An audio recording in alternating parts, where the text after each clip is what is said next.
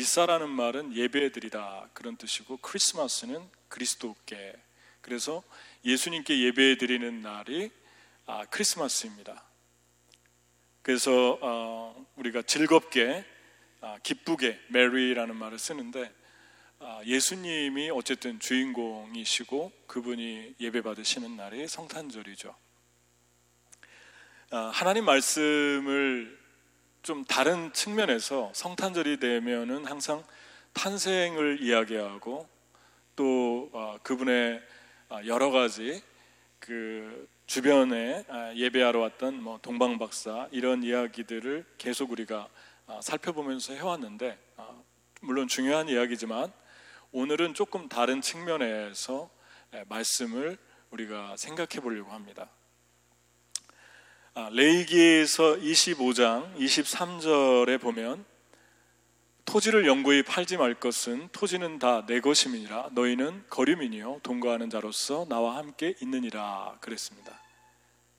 그러니까 여기서 거류민이다라는 말이 히브리어로 게르라는 말인데, 히브리어와 몽골어는 분명히 다른 언어인데, 몽골의 게르라는 말이 집이라는 뜻이거든요.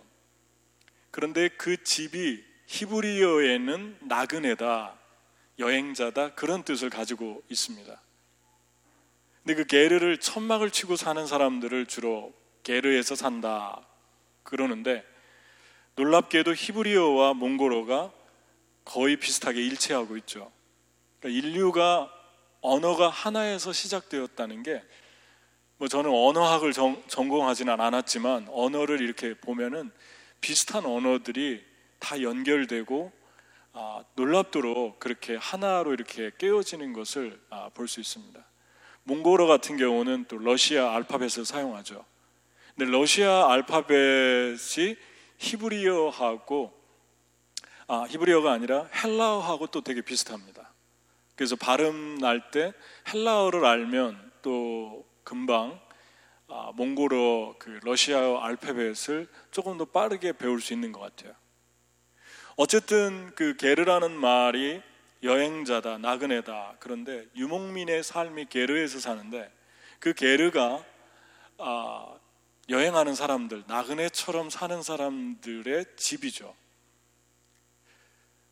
특별히 그 유목민의 삶을 보면 여러 가지 영적인 교훈을 많이 얻을 수 있는데, 구약 성경에 그 영어로는 노매드죠. 유목민 중에 레갑 자손이라고 있습니다. 근데 이 레갑 자손은 쉽게 우리가 알아듣기 쉽게 표현하면, 모세의 장인이었던 이드로가 있는데, 그 이드로가 속한 자손, 그러니까 이드로가 조상이라고 볼 수 있어요. 겐족 속이고, 그 겐족 속에서 레갑까지 나오게 되는데, 이 예레미야 38장에 유다의 국군이 다 하는 상황이었습니다. 그러니까 여호와김이 마지막 왕 중에 이제 끝에서 거의 마지막 왕 중에 이제 한두 사람 중에 하나인데, 그 여호와김이 통치할 때 BC 600년에서 597년에 1차 바벨론 침공이 있었어요. 3차 침공 때 다 망했죠. BC 536년에. 조선시대 말처럼 그렇게 국군이 다 돼가는 해였는데, 이때 그 이스라엘 백성이 우상 숭배하고 하나님 말씀을 안 듣다가 이제 이렇게 망하게 되지 않습니까? 예레미야가 예언을 그렇게 했고, 그런데 하나님이 놀랍게도 레갑 자손을 불러다가 하나님의 성전으로 인도하고, 그 성전에서 포도주를 한번 줘보라고 그렇게 시켰어요. 왜냐하면 레갑 자손은 광야의 유목민이었고, 노매드의 자손이었고, 노매드로 살아가는데, 그들을 예레미야에게 부르게 한 것부터가 이상하죠. 지금 나라는 포위돼 가지고 정말 위험한 상황이고, 그래서 예레미야 35장 2절에 보면 그들을 데려다가 성전의 한 방으로, 솔로몬이 지은 성전이죠, 인도해서 거기서 포도주를 마시게 해보라 그렇게 시켰습니다. 그랬더니 예레미야가 순종을 했고 내갑자속의 인원이 다 해도 그렇게 많지 않았던 것 같아요. 유목민이라. 그랬더니 레갑 자손이 이런 지하에 이렇게 거절을 하게 됩니다. 우리는 포도주를 마시지 않습니다. 우리 조상 레갑의 아들 요나답께서 우리에게 분부하셨습니다. 너희는 포도주를 마시지 말아라. 너희뿐만 아니라 너희 자손도 절대로 마셔서는 안 된다. 그랬습니다. 왜 이렇게 했냐면 이 요나답이라고 하는 레갑의 그 조상이 살던 때가 예후, 그러니까 북이스라엘의 10번째 왕 예후라는 왕이 있는데 그 왕 전의 왕이 아합과 이세벨입니다. 근데 이세벨을 정략적으로 시돈에서 데리고 와서 그 여인과 결혼을 했는데 그 여인이 우상숭배를 가지고 들어왔죠. 최초로 아세라신 바알신을 섬기는 나라가 되게 했습니다. 그런데 이 아합이 너무나 많이 죄를 지으니까 하나님께서 예후라고 하는 왕을 일으켜서 이 아합의 모든 우상 숭배하는 자녀도 제사 지내고 또 음란한 행동을 하고 의식을 하고 온 나라가 다 부패하고 썩어 들어가는데 그때 하나님이 예후를 통해서 전부 다 깨끗게 모든 개혁을 가져왔는데 그때 레갑의 조상이었던 요나답이 거기 일에 참여했고 거기에서 함께 이스라엘을 하나님께로 돌리는데 큰 역할을 했습니다. 근데 거기서 끝이 아니고 예후가 이렇게 귀한 일을 했는데 한 가지는 하지 않았어요. 그게 뭐냐면 북쪽에 10지파가 있는데 10지파가 남쪽으로 내려갈까 봐 정치적인 이유에서 북쪽의 첫 번째 왕이었던 여로보암이 단과 베델에 우상 숭배하는 제단을 세워놨는데 사람들이 거기 가서 예배하라고 하는데 거기 금송아지를, 여기 가면 금송아지 있지 않습니까? 그런 금송아지를 세워놓은 거죠. 거기다가 예배하는데 그것도 다 부시고 없애고 깨끗하게 해야 하는데 이 사람이 가만히 생각하니까 이 북쪽에 있는 사람들이 남쪽으로 내려가면 정치적으로 안 되겠거든요. 그걸 놔두고 거기를 그냥 섬기게 하는 걸 보면서 이 요나답이 염증을 느낀 거예요. 자기가 도와주긴 했지만 정치하는 이 왕도 어쩔 수 없구나. 그러면서 자기 자손들에게 부탁한 것입니다. 너희는 하나님 앞에서 믿음의 절개를 가지고 살아라. 절대로 타협하지 말고 그 타협하지 않는 조건 중에 하나가 절대 입에 포도주를 대서는 안 된다. 왜냐하면 사람이 방탕하게 되고 포도주를 마시고 술을 마시면 사람이 하나님으로부터 멀어지고 범죄하게 되니까 너희는 신앙의 절개, 믿음의 절개를 지켜라. 그래서 부탁을 했는데 3세기가 지나도록 300년이 지났는데도 이 명령을 지키고 사는 거죠. 그런데 그것을 하나님이 정확하게 보고 계셨고 레갑 자손을 불러다가 시험해도 그들이 반대할 줄 알면서도 그 일을 하게 했습니다. 그때 이들이 이런 자에 거절을 했을 때 하나님이 이렇게 얘기하셨어요. 예레미야 35장 14절 한번 같이 읽어보죠. 레갑의 아들 요나답이 그의 자손에게 포도주를 마시지 말라 한 그 명령은 실행되도다. 그들은 그 선조의 명령을 순종하여 오늘까지 마시지 아니하거늘 내가 너희에게 말하고 끊임없이 말하여도 너희는 내게 순종하지 아니하도다. 그러니까 결국 레갑 자손을 이스라엘 민족의 불순종의 경종을 울리는 그러한 하나님의 본보기로 지금 이들의 이 절개를 드러내면서 이들은 이렇게 지키는데 너희는 왜 지키지 않니? 라고 하나님이 통탄하시는 그런 모습을 예레미야 35장에서 기록을 하고 있다는 거죠.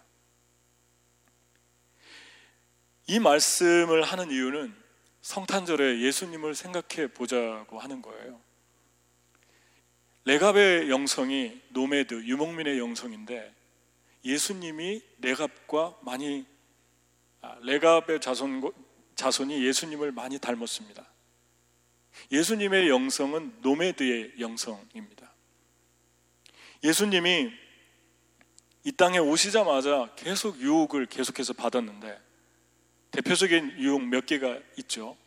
마귀가 3번이나 예수님 유혹했는데 예수님이 다 거절하셨죠. 그리고 예수님 조금씩 유명해지니까 사역 초기에 그 가족들이 예수님에게 당신이 유명해지려면 저 도시 예루살렘으로 가서 거기서 좀 사람들에게 좀 이렇게 보여줘라. 여기 이렇게 시골에 나사렛에 묻혀있지 말고. 그랬더니 예수님이 또 거절하시죠. 너희 때는 항상 준비되어 있지만 내 때는 아직 준비되지 못했다. 이게 무슨 말일까요? 너희는 너희가 때를 만들어서 살지만 나는 하나님의 때에 의해서 움직이고 있다.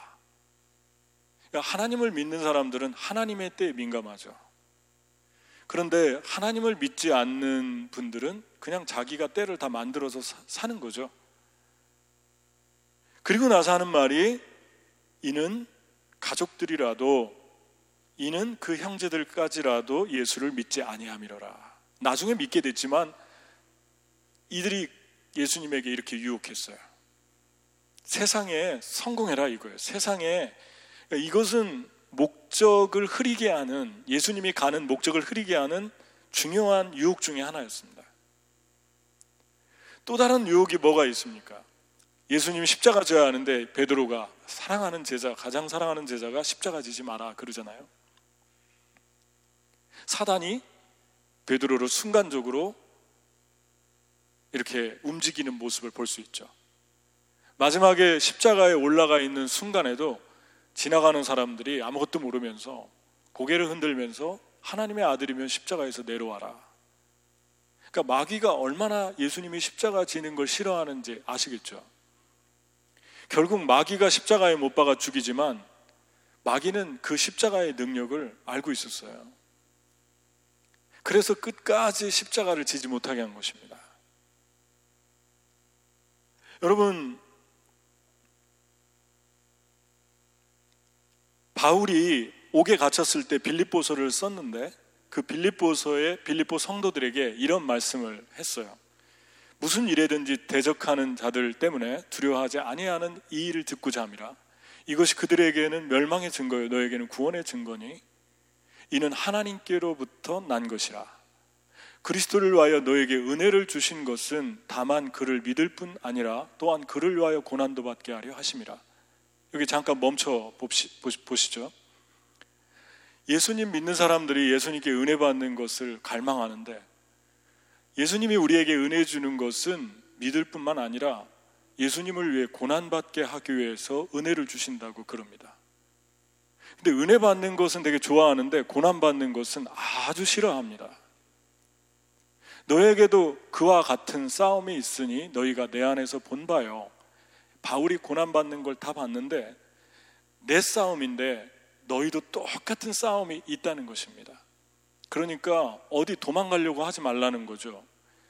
여러분, 예수님 위해서 살려고 하면 한 가지 분명하게 짚고 넘어가야 될 게 있는데 예수님을 위해서 살려고 하면 반드시 피할 수 없는 그 절대적인 한 요소가 고난입니다. 왜냐하면 예수님을 위해서 사는 것, 고난을 받는 것은 한 영혼이 살아나고 정신적으로, 육체적으로 또 영적으로 살아나는 일이기 때문에 사단이 아주 싫어하죠. 그래서 어떤 방법으로든지 공격하고 못하게 하고 포기하게 하는데 그게 싫어서 다른 지역으로, 다른 곳으로 옮겨가잖아요. 거기에 또 있고 어디를 가도 있으니까 아예 처음부터 이 세상에 고난이 없는 곳은 없다는 것을 기억하라는 것입니다. 그러나 조건은 주를 위해서 살려고 할 때 그 고난은 필연적이라는 것입니다. 고난 안 받을 수 있는 방법은 하나 있어요. 주를 위해서 은혜 받았지만 일하지 않으면 됩니다.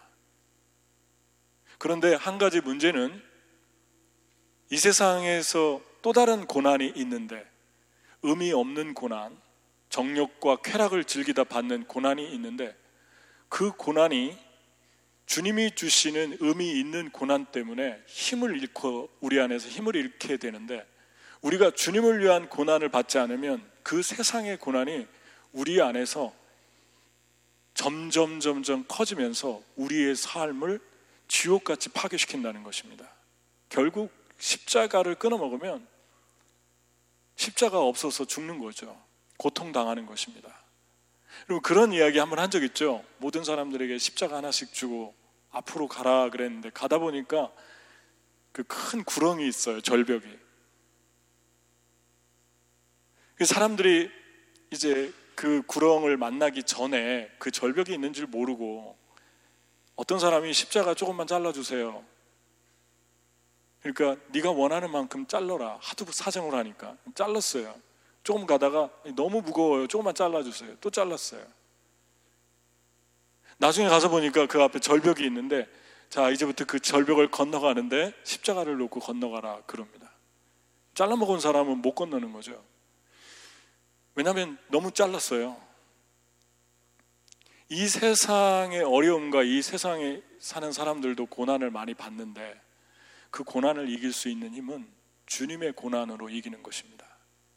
주님의 고난, 주님이 우리에게 주신 십자가를 짊어지고 가다 보면 우리 내면에 한 가지 분명하게 생기는 것이 있는데 담대함입니다. 그리고 세상을 이길 수 있는 평안과 능력입니다. 근데 그 십자가를 다 잘랐다는 것은 그 고난을 거부했다는 것이거든요. 고난을 거부하니까 근육이 되지 않고 지방이 되어버리는 거죠. 영적인 지방이 쌓이는 거죠. 힘을 못 쓰는 거예요, 세상에서. 그러니까 결국 십자가가 저와 여러분의 삶을 세상의 고난과 어려움으로부터 견고하게 지켜주는 역할, 방패 역할을 하는데 그 고난을 은혜만 받고 받지 않으려고 한다는 것은 위험한 길로 가겠다는 것입니다. 자기 삶을 파괴하겠다는 것이죠. 그러니까 여러분, 이 세상 어딜 가도 주를 위해서 살려고 하잖아요. 그러면은 그냥 각오하고 사는 거예요. 어딜 가도 고난이 있다. 그래서 그 고난 받으라고 그렇게 얘기하는 것입니다. 한 사람 구원받고 한 사람이 구원받은 사람이 또 예배자가 되고 또 다른 사람들을 도와주는 사람이 될 수 있도록 도와주는 일 하다가 어려움 받는 거, 이게 고난입니다. 정신적으로, 육체적으로, 영적으로 고난받는 사람을 도와주다가 어려움 받는 게 고난입니다. 이런 일을 하면서 살라는 것이죠. 여러분, 영국에서 2,000명을 대상으로 최근에 어떤 그 기사를 봤는데 2,000명을 대상으로 성탄절 뭐 하는 날이냐고 물어봤는데 산타 얘기하고 잘 모르겠다고 대답한 사람이 10명 중에 6명이 그렇게 대답했다고 그래요. 그 중에 36%인가요? 그 정도가 마리아와 요셉을 전혀 알지 못했다고 그럽니다. 놀라운 일이죠. 사단은 예수님을 참 싫어합니다. 십자가의 복음 그리고 예수 그리스도를 예배하는 거 너무너무 싫어하죠. 아마 이제 조금만 더 가면 새로운 우리 다음 세대는 12월 25일이 무슨 날인가 전혀 알 길이 없어지는 거예요. 여러분, 예수님께서 노매드의 영성, 예수님의 영성을 우리에게 보여주는데 타협하지 않는 영성을 우리에게 보여줍니다. 너희도 레갑 자손처럼 예수님의 영성처럼 타협하지 말고 살아라. 레갑 자손을 통해서 잠들어 있는 영혼을 깨우고 있죠. 여러분은 다른 사람을 깨우는 분들입니까? 아니면 여러분들이 깨워져야 할 대상입니까? 이 크리스마스에 좀 한번 신중하게 생각해 보는 것이 좋습니다. 두 번째는 이 레갑 자손을 보면 예레미야 35장 7절에 너희는 집도 짓지 말고 곡식에 씨도 뿌리지 말고 포도나무도 심지 말고 너희는 언제까지나 장막에서만 살아라. 노매드로 살아라 그랬어요. 너희가 나그네로 사는 그 땅에서 오래오래 그러면 잘 살게 될 것이다. 이 얘기를 왜 했냐면은 노매드의 삶과 농경사회에서 농사를 짓는 삶의 비교를 해보면요, 유목민들이 훨씬 더 힘들게 살아가고 있습니다. 겨울이 되면 너무 추워가지고 다 얼어 죽고 얼어 죽으면 먹을 것도 없고 그 짐승들의 가죽이나 고기 이걸 가지고 연명을 하는데 아주 어렵죠. 그런데 거기에다가 더 어려운 건 여러분도 아시겠지만 1년에 한두 번 이상하면은 너무 많이 지치잖아요. 안정되지 않고. 그러니까 특히 가정주부들이 계속해서 짐을 싸고 또 어디를 가고 이동하고 이거는 너무 힘든 일이죠. 그렇게 산다고 한번 생각해 보십시오. 정착해서 사는 게 훨씬 좋지 누가 이 노매드로 사는 삶을 선택하겠습니까? 그런데 노매드로 살으라고 그랬어요. 집도 갖지 말라고 그랬습니다. 하나님이 이들을 영적인 본보기로 어떤 의미를 우리에게 전달하고 싶어 하시는 거죠. 왜 이 얘기를 했냐면 아합이 나봇이라는 사람이 포도원을 가지고 있는데 그 포도원을 탐을 냈어요. 근데 나봇에게 팔으라고 그랬더니 나봇이 안 팔았어요. 왜 안 파냐면 이스라엘은 토지를 팔고 사고를 못 하겠어요. 하나님이 이미 배분된 그 토지를 필요하면 담보 잡힐 수는 있는데 50년이 되면은 못 갚아도 다 돈 못 내도 다 돌려줘야 됐어요. 7번이 4번 지난 다음에 그걸 희년이라고 하는데, 그러니까 땅은 하나님의 땅이니까 절대 사고 팔지 말아라 그랬는데 페니키아 법, 시돈 사람의 법을 아세라가 가지고 들어와서 이거를 매매하는 법을 만들려고 했던 것입니다. 그래서 산다고, 아합이 산다고 하니까 안 판다고 그러는 거예요. 그걸 보고서 이 아합 성격이 아주 유약한 사람이었거든요. 근데 이세벨이 그걸 보고 있다가 자기 남편이 갈등을 많이 하는 것 같으니까 나봇을 그냥 죽이고 포도원을 가져가라고 그냥 그렇게 한 거예요. 원래 잔인하지 않습니까, 이세벨이? 그러니까 아합이 얼싸좋다 하고 나봇을 죽이고 난 다음에 그 포도밭을 이렇게 차지했는데 하나님이 그들의 그 잔인함과 무고한 자를 살육하고 빼앗고 찬탈하는 그것뿐만 아니라 너무 많은 죄를 짓죠. 하나님의 선지자들을 잔인하게 죽이고, 그리고 자녀를 바알 제사에 드리게 하고, 하나님께서 예후를 통해서 10년 후에 철저하게 심판하시는데 나중에 이세벨은 2층에서 떨어져서 개에게 찢겨서 죽죠. 그런데 이 모든 과정을 보면서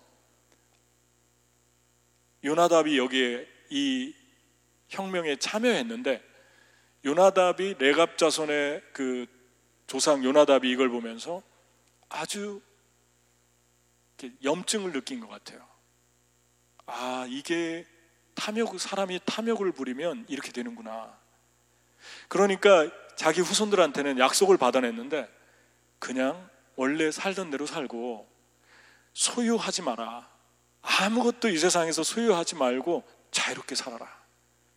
얽매이지도 말고 그냥 텐트 치면서 이리저리 이동하면서 살아라. 예수님을 너무 많이 닮았습니다.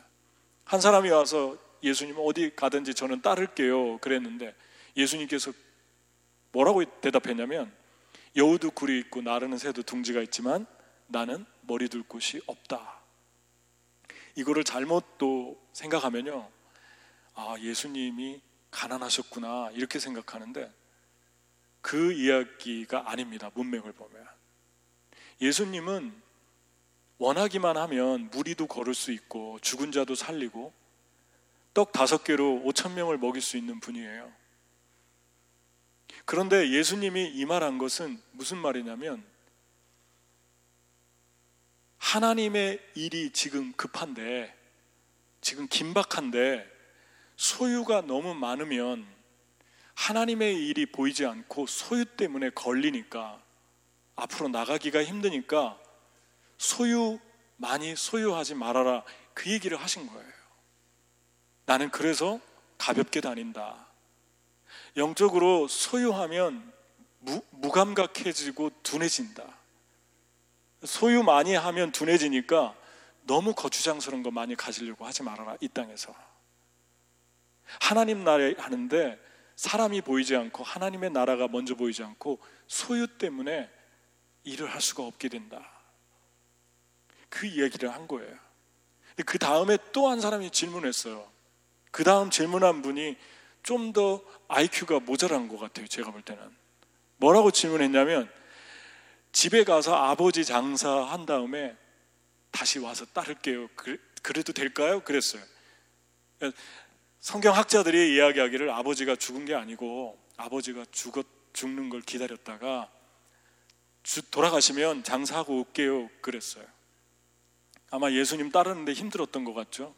예수님이 하시는 말씀이 처음 한 말하고 똑같은 선상에서 또 얘기합니다. 죽은 자는 죽은 자로 장사하게 하고 너는 나를 따라라. 너에게 부모가 사랑하는 존재고 소유가 아니고 물건이 아니고 사랑하는 존재지만 하나님의 일하고 충돌할 때 그 두 개에 하나님 나라의 긴박성이 있는데, 어떤 할 일이 있는데 그 두 개가 충돌할 때 너는 소유를 선택해서는 안 된다. 그것이 부모라도. 왜냐하면 그때 너가 하나님의 일을 선택하지 않는다면, 그 긴박성을 느끼지 못한다면 네가 사랑하는 사람도 너에게 소유가 될 것이다. 너에게 우상이 될 것이다. 지금은 내가 하고 싶은, 내가 하자고 하는 일을 해야 된다. 한마디로 얘기하면 긴박성을 얘기한 거예요. 하나님 나라의 긴박성. 지금 이 제자들과 꼭 살려야 될 사람이 있는 거예요. 근데 두 번째 물어본 사람이 좀 눈치가 없잖아요. 첫 번째 사람에게 그렇게 대답했으면 영적으로 빨리 파악했어야 되는데, 첫 번째 사람에게 한 대답이 영적인 긴박성이거든요. 가볍게 다녀라. 하나님의 일을 위해서 최선을 다해라. 근데 두 번째 사람 이렇게 했습니다. 여러분, 하나님 나라의 긴박성을 느낀다면 여러분과 제가 무소유의 삶을 살고 있는 것입니다. 하나님 나라의 일이 별로 그렇게 마음에 와닿지 않는다 그러면 여러분은 지금 소유에 여러분의 눈과 마음이 많이 가 있을 것입니다. 집착하고 있는 것들이 많이 있을 것입니다. 왜냐하면 소유에 집착하면 하나님 나라의 일이 집중이 안 되기 때문에 그렇습니다. 긴박성도 느낄 수가 없어요. 이번에 그 사우스다코타에서 온 니꼴이 얼마 전에 하나님 나라로 갔는데, 그 니꼴이 16살 소녀죠. 근데 간 이식 수술이 안 돼가지고 기증자도 없고 그렇게 기다리다가 그냥 세상을 떠났습니다. 근데 몇 개월 전에 와서 뉴욕에서 그 아이가 음식을 먹고 배불러가지고 소파에 누워있던 모습, 또 여기 쉑쉑을 가가지고 같이 빵을 먹던 모습, 또 2층 버스를 타면서 기뻐했던 그 얼굴, 그 눈빛, 그게 자꾸 떠오르더라고요. 밥을 먹고 나서 조그만한 금색 포크를 이쁘다고 하니까 그걸 싸줬는데, 사모님이 싸줬는데 이렇게 종이에다가 가져가라고 너무 행복해하던 모습. 그런데 저희들은 그 아이가 그게 마지막이 될 줄은 꿈에도 몰랐죠. 16살밖에 안 됐으니까. 그런데 그렇게 가고 나서 얼마 있다가 연락이 온 거죠. 이번 이 일을 겪으면서 생각이 된 게, 집에서 같이 대화를 나누면서 조금 더 우리에게 주신 사람들을 더 사랑해야겠다. 근데 사랑은 사랑인데 우리 다 사랑하지 않습니까? 긴박성을 가지고 사랑해야겠다. 언제 마지막이 될 줄 모르는 거죠. 내가 만난 오늘 이 사람이 언제 나하고 마지막이 될지 모르니까 더 진지하게 사랑해야겠다. 너희는 그날이 다가올수록 뜨겁게 서로 사랑해라. 그 사랑이 허다한 죄를 덮는다 그러잖아요. 그냥 사랑이 아니라 뜨겁게 사랑해라. 뜨겁게라는 말은 원어에 보면 열심으로 사랑해라. 열심으로 사랑하는 공동체는 사람들이 하나님께 나와서 죄를 고백하고 그 죄가 덮어지는 일들이 일어납니다. 왜냐하면 그 사랑이 영적이기 때문에 그렇죠. 여러분, 예수님의 노매드의 영성은 두 번째로 무소유의 영성입니다. 무소유의 삶은 한마디로 얘기하면 우선순위예요. 많이 가졌든 못 가졌든 하나님 나라의 일을 긴박감을 가지고 내 소유와 충돌할 때 하나님이 원하는 그 일을 선택하는 게 깨어있는 삶이고 무소유의 영성입니다. 예수님께서 이렇게 얘기하고 그 다음 일어난 일이 무엇입니까? 배를 탔죠. 갈릴리 바다를 건너가는데, 갈릴리 바다를 건너가다 풍랑이 일어나니까 예수님 주무시고 계셨는데 제자들이 소리 질러서 깨웠어요. 살려달라고. 예수님께서 잔잔케 하셨습니다. 그리고 도착을 한 곳이 가다라 지방인데 거기에 짐승처럼 부르짖으면서 자기 몸을 자해하고 쇠사슬로 칭칭 감고 소리를 지르는 귀신 들린 사람 2명이 있었죠. 그 2사람이 많은 사람들을 괴롭히고 조금 있으면 자기 목숨 끊을지도 모르는 상황이었어요. 그리고 나서 귀신들이 먼저 알아보고 예수님께 돼지떼에 들어가게 해달라고. 이번에 이스라엘에 보니까 그 계곡을 보여주는데 계곡이 되게 가파르게 생겼어요. 그 앞에 호수가 있고 저기서부터 이렇게 돼지떼들이 몰사했다고 하잖아요. 바다로 뛰어들어서 갈릴리 바다로 내려왔던 장소라고. 진짜 장소인지 아닌지는 안 봐서 그렇지만 말씀에 있으니까 그 중에 한 군데겠죠. 그런데 예수님께서 그 2사람이 귀신이 빠져나가고 온전케 돼서 살아나는 일들을 보여주셨어요. 거기에 누가 같이 있었습니까? 거기에 마태복음 8장 23절에 보면 배에 오르심에 제자들이 따랐더니 그러잖아요. 갈릴리 바다 가다라 지방으로 건너갔을 때 첫 번째 질문한 사람, 2번째 질문한 사람 제자들이 저는 타고 있다고 믿습니다. 아, 이것 때문에 그러셨구나. 이것 때문에 나를 따르라고 했구나. 이것 때문에 긴박성을 보여주셨구나. 긴박했던 거예요, 그 2사람이. 빨리 가지 않으면 안 됐던 거죠.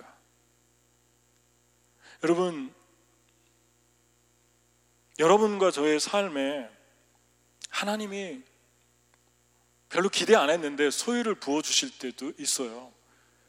그 소유를 부어줄 때 하나님 저 소유 안 할게요. 영적으로 무뎌지니까. 그러진 마세요. 그냥 소유를 주시면 내가 소유에 무뎌지지 않기 위해서 한 가지를 하면 되는데 빨리빨리 흘려보내는 거예요. 그 소유에 정신이 나가가지고 지금 무덤가에서 2명이 죽어가고 있는데 보이지를 않으면 곤란합니다. 그러니까 하나님이 나에게 물질도 주시고 또 때로는 명예도 주시고 여러분이 깜짝 놀라는 일들을 하나님이 여러분에게 주실 수 있어요. 하나님이 주시는데 그거 잘못된 거는 아니죠. 감사하고 축복이고 은혜죠.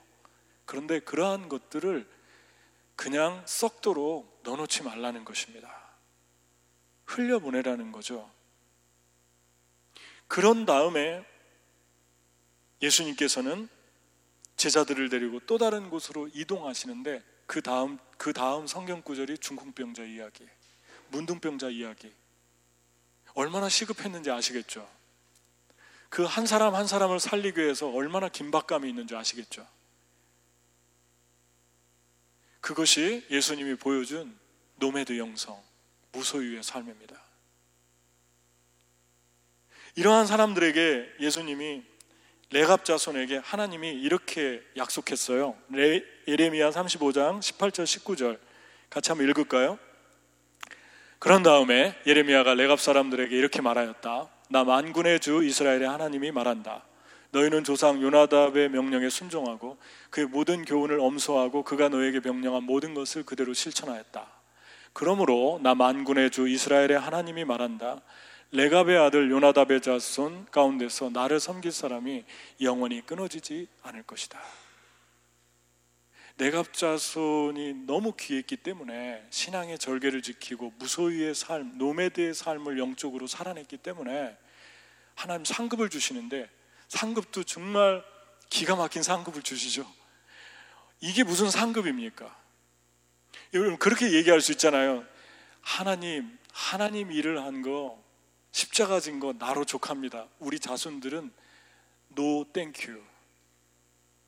제발 please no thank you. 우리 자손들만큼은 건들지 마세요. 그럴 수 있잖아요. 정말 하나님 대단하신 분이죠. 여러분과 제가 하나님 일하면서 이런 적 있지 않습니까? 하나님 일을 하는데 하나님 일인데 장애물이 생겨요.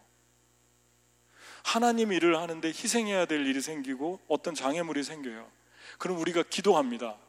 그러면 해결이 돼요. 그러면 하나님께 감사하다고 그래요. 사람은 A라는 사람과 B라는 사람이 관계를 가질 때 B라는 사람이 A라는 사람을 위해서 어떤 장애물을 치워주는데 도움이 되면 A라는 사람이 B라는 사람한테 감사를 하는 거지, 그걸 없애주고 수고한 사람이 일도 하고 감사하고 이런 법은 없잖아요. 그런데 하나님과 우리와의 관계는 반대입니다. 뭐라고 얘기하시냐면, 너희는 내가 너희를 쓸 때, 내가 너희를 사용할 때 나에게 감사해야 된다. 우리도 모르죠, 왜 그러는지. 장애물이 없어졌는데 우리 장애물도 아닌데, 하나님 장애물인데, 하나님 장애물 때문에 하나님 일이 방해될까 봐 내가 기도하고 내가 시간 들이고 내가 희생하고 내가 고난받았는데, 그 다음에 그 일이 해결되고 나면 거의 내가 한 것 같은데 또 하나님께 감사해요. 하나님 이거 해결해 줘서 감사합니다. 이런 모순이 어디 있습니까, 여러분? 말도 안 되는 소리잖아요, 세상에서. 하나님이 우리에게 감사해도 지금 시원찮은데, 죽을 뻔했는데, 죽을 뻔한 적도 있는데, 욕도 얻어먹었는데, 마음이 물처럼 녹아질 때도 많았는데, 너무 두려워서 어떻게 시간을 보냈는지 모르는데 우리가 감사해요, 문제 해결이 되면. 그렇게 희생했는데 왜 그렇습니까? 하나님이, 그 영광스러운 하나님이 나 같은 존재를 선택해서 쓰셨기 때문에 그렇습니다. 그러니까 하나님이 이 말씀 하시잖아요. 하나님이 내가 너희 자손 가운데에서 끊어지지 않는, 나를 위해 사는 끊어지지 않는 열정을 주겠다. 엄청난 이야기죠. 무슨 말입니까? 너희들에게 정말 축복은 너희가 나를 위해서 살고 싶은 마음이 끊어지지 않는 거라는 거예요. 나를 위해서 헌신하고 나를 위해 십자가를 지고 기뻐하고 또 하고 싶고 내 자손들까지 그렇게 살았으면 좋겠고, 그게 내가 너희들이 주는 축복 중에 축복이다. 반대로 그럼 축복이 아닌 것은 무엇입니까? 세월이 지날수록 하나님 위해 살고 싶은 마음이 없어지는 거. 내 자녀들이 세상 성공에만 눈이 멀어서 예배도 안 드리고 주를 위해서 일하는 거, 영혼을 살리는 거, 어려운 사람 도와주는 거, 주님의 영광 드러내는 거 관심도 없다면 그건 축복이 아니라는 거예요. 여러분, 아말렉 자손과 이스라엘 자손이 싸우는데 모세가 손을 들면 이기고 손을 내리면 지니까 두 손을 한 사람씩 들었죠. 하나는 아론이 들고 하나는 훌이 들었는데, 아론은 잘 아니까 그렇다 치고 훌이 들었는데, 훌의 자손 중에 부사렐이 있잖아요. 성전을 지을 때 하나님이 이렇게 얘기합니다. 모세가 이스라엘 자손에게 이르되, 볼지어다 여호와께서 유다 지파의 훌의 손자요 우리의 아들인 부사렐을 지명하여 부르시고 하나님의 영을 그에게 충만하게 하여 지혜와 총명과 지식으로 여러 가지 일을 하게 하시되 금과 은과 노수로 제작하는 기술을 고안하게 하시며 보석을 깎아 물리며 나무로 새기는 여러 가지 정교한 일을 하게 하셨고, 하나님의 영을 물붓듯 부어주신 거예요, 그 자손에게. 모세가 시내산에서 내려와서 두 번째 한 번 더 올라갔는데, 그때 훌과 아론에게 이스라엘 백성을 맡기면서 이들의 말을 잘 들어라 하고 또 일을 맡깁니다. 그런데 이런 부담스러운 일들을 맡기는데 하나님이 너무 당당하세요. 내가 지명하여 불렀다. 너희들은 특별한 존재다. 왜 그렇습니까? 왜 우리가 주님 일을 그렇게 어렵게 하고도 기쁜 것입니까? 왜 감사한 것입니까? 왜 나 같은 자를 기억해 주셔서 감사하고 하다고 하는 것입니까? 하나님의 영을 그에게 충만하게 하여. 하나님의 영이 주의 일을 하는데 내 영혼을 관통하고, 내 영혼을 관통하면 내 영혼이 풀어지고, 내 영혼이 풀어지면서 이 세상에서 이 세상의 언어로 표현할 수 없는 그 영광이 나에게 주어지기 때문에 그것만으로도 감사하다는 거예요. 그 영광이 너무 크기 때문에 내 영혼이 하나님의 영으로 완전히 변화되는 그 하나님의 기름 부음 때문에 너무 벅차서 내 잔이 넘친다고 고백할 수밖에 없는, 그러니까 나 같은 그릇을 사용한 그것에 대해서 할 말이 없는 거죠. 너무 감사해서. 그게 하나님의 축복이라고 그럽니다. 여러분은 시간이 지나도 하나님을 향한 열정이 타오르고 있습니까? 하나님을 위해 살고 싶은 마음이, 순수한 마음이 계속해서 타오르고 있습니까? 여러분이 어떤 일들을 힘들게 하면서 주님을 따랐던 기억들이 있는데, 그런 일들, 주님을 위해서 그런 일들을 내 자녀가 겪는다고 할 때 기뻐하겠습니까? 주님께서 지명하여 내 자녀를 불러서 쓰시려고 할 때, 내 사랑하는 사람들에게 나처럼 나보다 더하게 쓰시려고 할 때 아멘 하실 수 있겠습니까? 그게 무소유의 영성, 그게 믿음의 절개를 지키는 노매드의 영성입니다.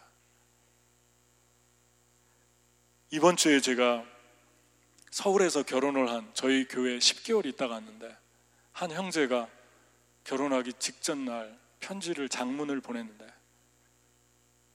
크게 두 가지 얘기를 했어요. 그게 뭐냐면, 목사님, 저는 사우스다코타를 잊을 수가 없어요. 아시죠? 제가 얼마나 거기서 펑펑 울었던 거를. 왜 그러냐고 하니까, 그때 사우스다코타를 갔는데 어떤 형제와 그 형제 둘이 안타깝게도 오해를 받았는데, 남자의 포동포동하게 살찐 사우스다코타의 그 촤비같이 생긴 남자애가 수영할 때 그 수영장에 가서 애들 집어던지고 뭐 그러는데 지들이 와서 매달리고 그러잖아요.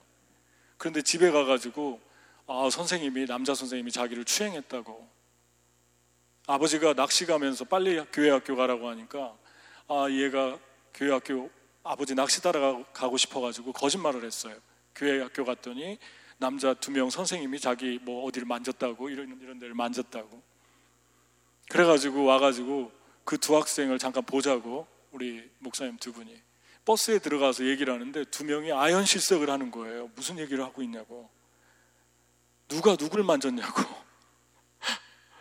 누구냐고 그러니까 이 뚱뚱한 애, 이 남자애라는 거예요. 저도 어이가 없고, 그 이야기를 하는 두 분의 목사님도 어이가 없고, 경찰이 왔는데 경찰도 어이가 없고. 그런데 그 형제가 갑자기 대성통곡하면서 울었죠. 우리 팀들이 다 거기 바라봤죠. 그때 펑펑 우는 거예요. 그리고 소리내서 우니까 왜 이렇게 우냐고 그러니까, 내가 여기 오는 날 카드가 잘못돼서 막혔고, 여기 오는 날 사귀던 여자친구가 그만 만나자고 해서 너무 황당했고, 여기 오는 날 와야 되는지 말아야 되는지 안 좋은 일만 엄청 일어나서 그래도 왔는데 내가 여기 와서 이런 꼴까지 당해야 되냐고. 저도 눈물이 났어요. 너무 불쌍해서, 너무 서럽게 울어가지고. 목사님들 두 분이 지나가시는데 이렇게 불러가지고, 이 형제들 내가 안 되겠다고, 두 분이 위로해 주셔야 될 것 같다고. 두 분이 앉아가지고 왜 우냐고 하니까 그 얘기 다시 하는 거예요. 여기 오는 날부터. 그런데 그 형제가 또 하나 기억에 남았던 게, 이건 제 기억에 남았는데, 여기 와서 10개월 있으면서 모든 예배를 다 거의 참석했어요. 제가 볼 때.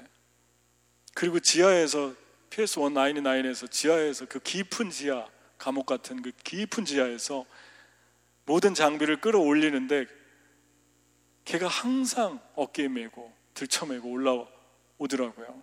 새벽에도 그렇게 하고 수요일도 그렇게 하고 너무 고마워가지고 그 형제가 다니는 한국의 교회 중에 제가 볼 때 제일 큰 교회 다니거든요. 너네 교회에서도 이런 거 하냐고. 형제 교회에서 그러니까 이런 거 안 한대요. 너무 화려하고 셋업이 잘 돼 있는데 할 필요가 없겠죠. 미안하다고. 그러니까 지금도 제가 기억하고 있어요. 영광이죠. 근데 그 이야기가 서비스하는 이야기가 아니에요. 너무너무 감사해서 그런 이야기를 했어요.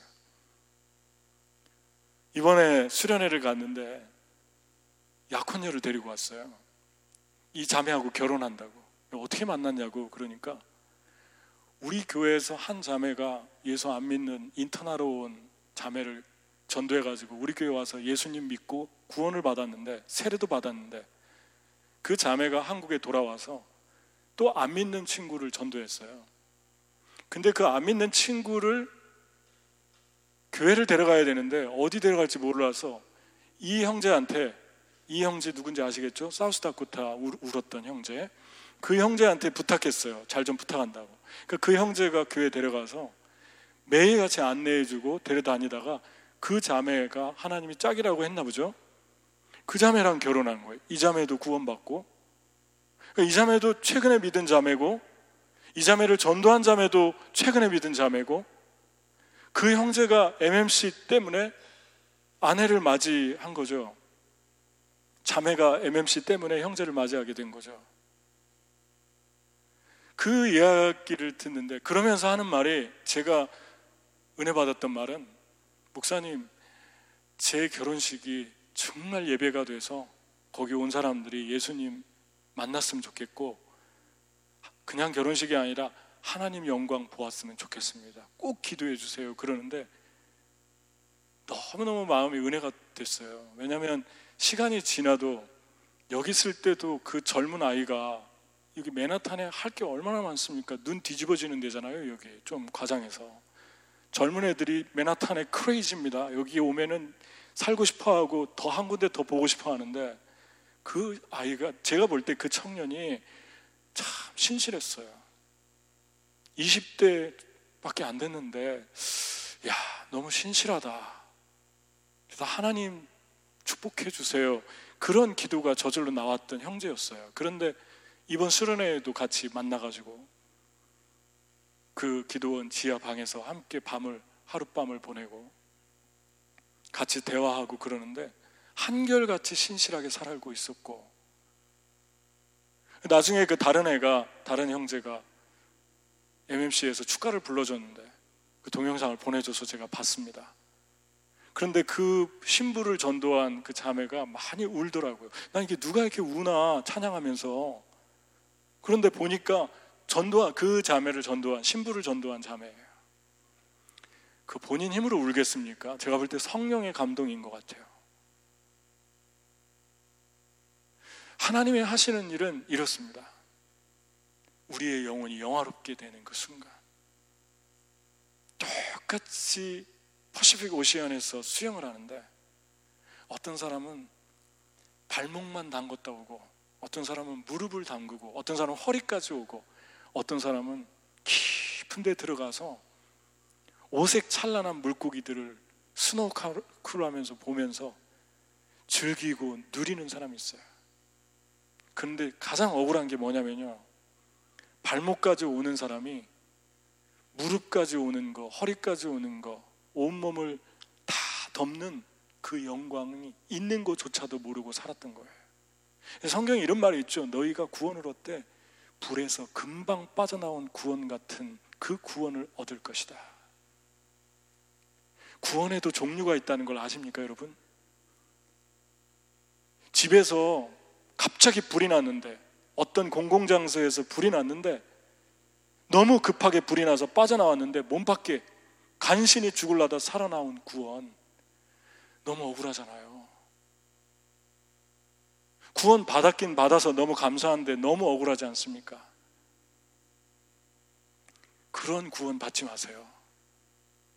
그런 구원, 그런 삶을 살다가, 잠깐의 짧은 인생인데 그런 삶을 살다 주님께 가지 마세요. 이 땅에 주님이 차려놓은 그 깊은 하나님의 은혜, 다른 사람들 다 누리고 헤엄치고 다니는데 나는 맨날 앉아가지고 건빵만 먹고 있었어. 유람선 타가지고 다른 거는 다 하나도 못 먹고 건빵만 먹다가 내렸어. 왜 건빵만 먹었냐고. 다른 거 먹으면 너무 돈 많이 내야 되니까 그랬다고. 이미 다 지불됐는데. 여러분, 저는 여러분 한 분 한 분이 깊은 하나님의 은혜에서 더 깊어지고 더 깊어져서 나중에 봤는데 예수님인지 사람인지 분간 못하는 그런 하나님의 영, 그런 영에 사로잡혀서 이 땅에 살다가 주님 맞이하기를 축복합니다. 이게 이 성탄절에 주님이 우리에게 들려주고 싶은 노매드 영성입니다. 같이 기도하겠습니다. 이 시간에 우리